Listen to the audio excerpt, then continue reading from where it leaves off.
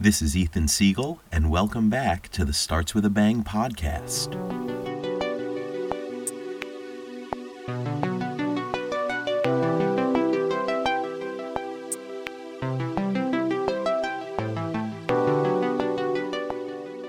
While the telescope was first invented in the early 1600s, it wasn't really until the 1700s that they started getting larger and larger, with more light-gathering power and the ability to survey more of the sky. In 1781, William Herschel made a serendipitous discovery. There was an object he saw that was moving from night to night relative to all the stars. That turned out to be Uranus, the first planet discovered beyond Saturn since antiquity. After the discovery of Uranus, larger and larger telescopes became routinely constructed as people began to wonder if there's one planet out there beyond Saturn, maybe there's another, or more than one other. So what they did was they started looking. And even though those searches came up empty for decades, what they observed was Uranus was doing something really funny. It was moving at the speed that was not predicted by Kepler's laws and by Newton's laws. Instead, it was moving too quickly to start. For the first 20 years or so that we had observed it, it was moving faster than Kepler's laws predicted for its distance. Then it slowed down, and it started moving at just the right speed. And finally, a little bit later, it started moving too slowly. So what was the cause of this? While some people were checking modifications of Newton's laws, there was a different explanation that wound up being correct. It was the scientist Urbain Le Verrier in the 1840s who figured out the solution to this problem.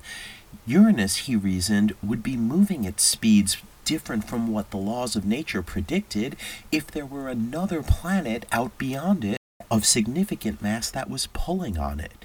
It could be moving too quickly when we first started observing it because this planet was accelerating it in its direction of motion, was pulling it towards it. Then when all three of our worlds, Earth, Uranus, and Neptune, lined up, it would then pull it in a direction we wouldn't observe. But finally, when Uranus overtook it and passed it, Neptune would pull it backwards, seeming to slow it down from our perspective. Based on his calculations, Le Verrier was able to predict exactly where this new planet would be in the sky. Just weeks later, after his communication was received, Johann Galle and his assistant d'Arrest looked for this and found it less than 1 degree from where Le Verrier had predicted it. Neptune, the next big planet out beyond Uranus, had just been discovered. The discovery of Pluto, however, was very different from that of the other worlds. Rather than understanding that there was some error in the motion of a planet, there really wasn't. The way Pluto was found was by a large survey in the sky. Clyde Tombaugh was looking at what we call a blink comparator, which means you would take a photograph of one part of the sky on one night, and then a few days later, you would take another photograph of that same part of the sky. You would have one image hooked up to your left eye and the other hooked up to your right. So what you would do is you would blink. One eye, then the other, one eye, then the other, and you would look for whether any objects had shifted over that time. If you saw something that moved relative to where all the stars were positioned, that would be something that was much closer and perhaps within our solar system. In January of 1930, Clyde Tombaugh discovered Pluto. Originally thought to be much larger than it was, follow-up discoveries taught us that Pluto was actually very small, tinier even than Mercury, the previous tiny planet in the solar system. And yet as we continued to look, there was nothing else out there.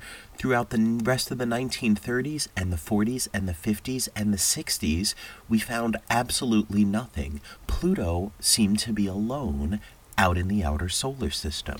Finally, in 1978, we discovered a second object out beyond Neptune. It was orbiting Pluto. It turned out that Pluto was a binary planet. In other words, it was connected to a partner where both were locked to one another so that the same face always faced one another. and the center of mass of both of them was actually outside of Pluto. It was between the two worlds. We call this second object Charon, the giant moon of Pluto. Again, for over 10 years, there was nothing else discovered. But beginning in the 1990s, we started to discover that Pluto and Charon were not unique. There were many other large objects out there in the theoretical Kuiper Belt. A Kuiper Belt is supposedly out beyond the last planets in the solar system. You should have a large diffuse ring containing thousands, hundreds of thousands, or even millions of objects anywhere between the size of a rock all the way up to the size of a small planet. This Kuiper Belt contained objects that we now know as Eris, Makemake, Haumea, Quaoar, and others. So the discovery of this really showed us that Pluto wasn't all that unique. It was just on the relatively large size of the types of objects that were out there beyond Neptune, and serendipitously, we happened to discover it first. While it turned out that Eris had a moon, we discovered in the 2000s that there were actually 4 other moons around the Pluto-Charon system: Nix, Hydra, Styx, and Kerberos. These 4 other moons were kind of a surprise. It turned out that Pluto was a more complex planetary system than all of the worlds in the inner solar system. Finally, in 2006, the long-planned-for New Horizons mission, an actual mission to go and fly by and explore the Pluto system, was launched. After 9 years through interplanetary space, it finally arrived at its destination, where it would fly by both Pluto and Charon, taking a number of large photographs of the sunlit side, and then would fly back behind Pluto and behind Charon, and would see them from the night side, would see them in eclipse, and would see, therefore, all the sunlight that shone through the atmosphere. For the first time, we'd be able to measure not only the surface composition, but also the atmospheric composition of an object out beyond Neptune. Just a few months after New Horizons was launched, however, back in 2006, the International Astronomical Union, the governing body for what things are officially named, finally defined the term planet and decided that there were only 8 planets in our solar system, the 4 inner rocky worlds, the 4 gas giants beyond them, and that everything interior to those, the asteroids, everything between them, the centaurs, and everything external to the gas giants, all of the Kuiper Belt objects, including Pluto, were not planets after all. That my very educated mother just served us 9 pickles was suddenly amended, and there were no pickles for anyone. But a name change isn't going to stop this outer world from being the rich, interesting world that it is. And so when New Horizons arrived and began taking data, there were a number of huge discoveries that came out of this. One was that there were actually no other moons left to discover. The 4 that we knew around the giant Pluto-Charon system, in addition to, of course, Charon, was it. That was all there was. The terrain of Pluto was a very, very big surprise. We found that there was a surface that had varying terrain. There were roughly flat regions which seemed to be made of nitrogen ice.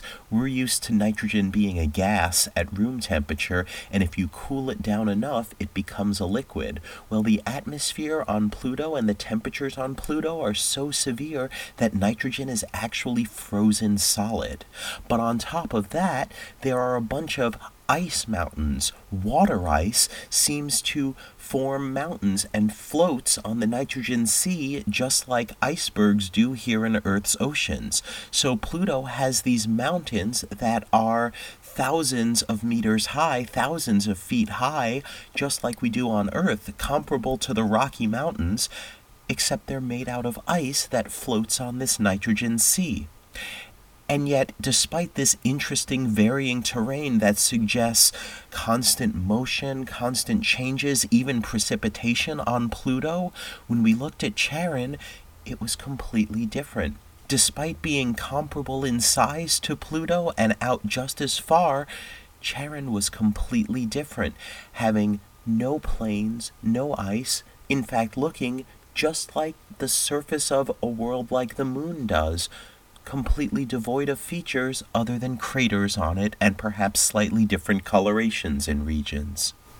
In addition, because of the sizes of these worlds having been measured from close-ups and their orbital properties, we can figure out another huge difference between Pluto and Charon: their densities.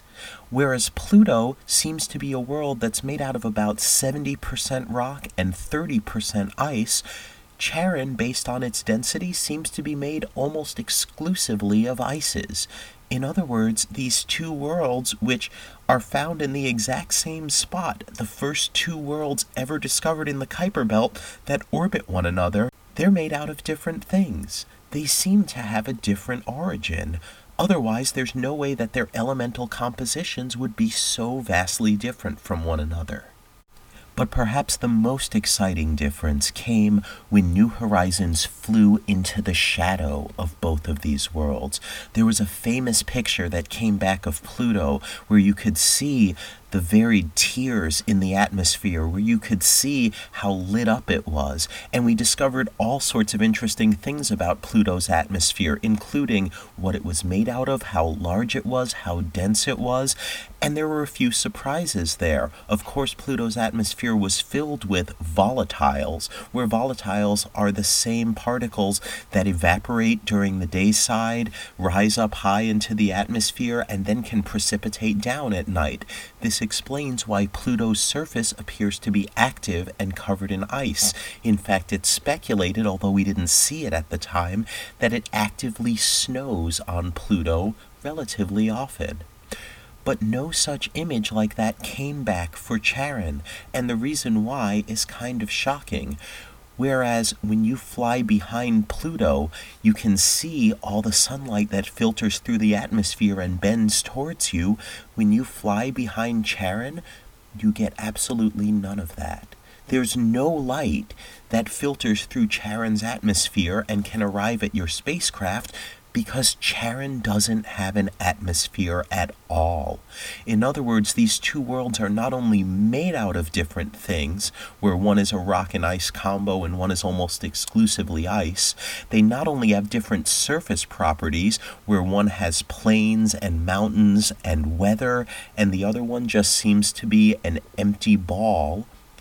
They also have vastly different atmospheres, where Pluto's is, weak compared to Earth, but not completely absent, whereas if Charon has an atmosphere, it's less than 1/1,000,000th of what Earth's atmosphere is.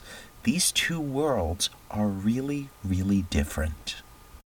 What all of these differences suggest is that Pluto and Charon came to be a binary planet, came to be close in and orbiting each other, not the same way the Earth and Moon did, where they formed from a collision, not the way Jupiter and its moons did, where they formed from the same primordial cloud, but rather more the way Neptune and its giant moon Triton did, where they had completely different origins and were only gravitationally captured over time.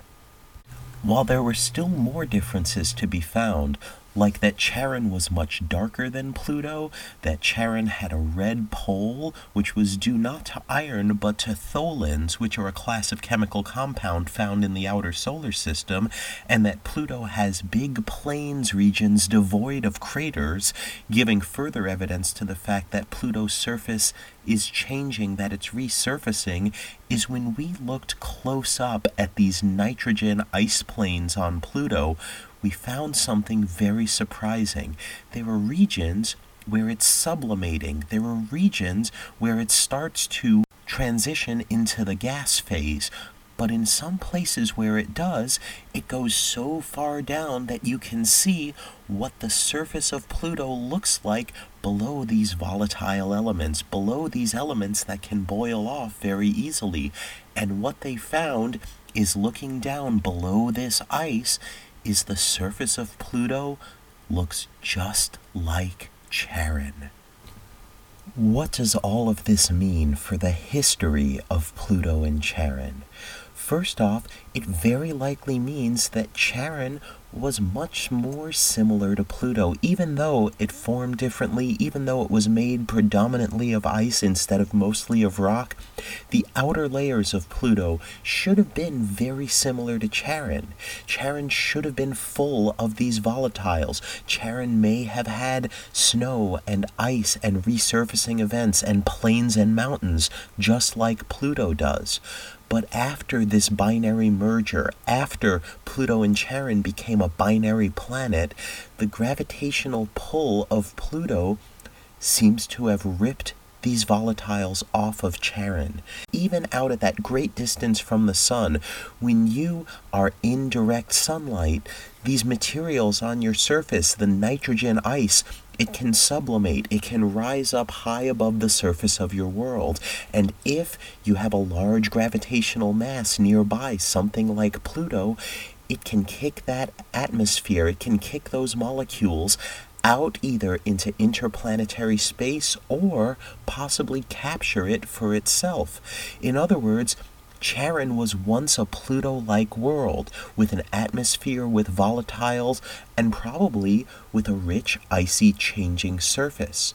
But over time, Pluto has stripped that away, and either Pluto has taken that atmosphere for itself or thrown it off into interplanetary space, or more likely, a combination of both.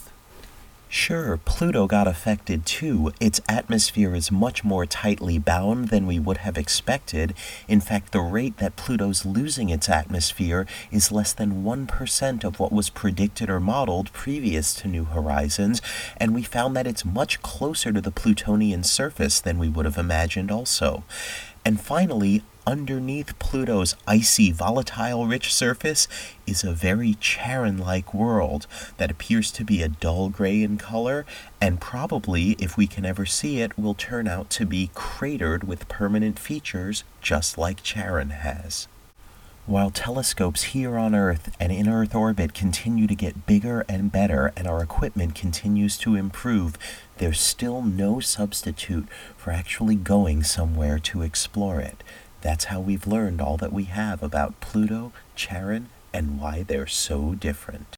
The Starts With a Bang podcast is made possible thanks to our Patreon supporters, so I'd like to take the time to thank everyone donating at the $5 level and above: Bakhtiar, Robert J. Hansen, Thomas Sola, Denier, Igor Mitrofanov, Rafal Wojciechuk, Pedro Texera, Kathy Reese, Brian Terry, Danny, Dennis Arnaud, Alexander Marius, Guy Jin, Bob Wilson, Adam Rabung, Andrew Douglas, Weller Tractor Salvage, Richard Jousey, Amir Asasnik, Mark Bradshaw, Jim Cummings, Michael Mason, Sidney Atwood, Christopher Wetmore, Willie Keplinger, Harry Plumley, John Methot, Jose Enrique, Rachel Merritt, Nathan Hanna, Thomas All, Glenn McDavid, Nick McCann, Benjamin Turner, David Taschioni, Daniel Aitken, Radek Nesbida, Patrick Dennis, Chris Hilly, Richard White, Joe Latone, DGE, John Seal, Fletch, Philip Radulovic, Nathan Heston, Braxton Thomason, Karen Garrison, and Zarko Opachik. Thanks everyone for your support, and I'll see you back here next month for more Starts With a Bang.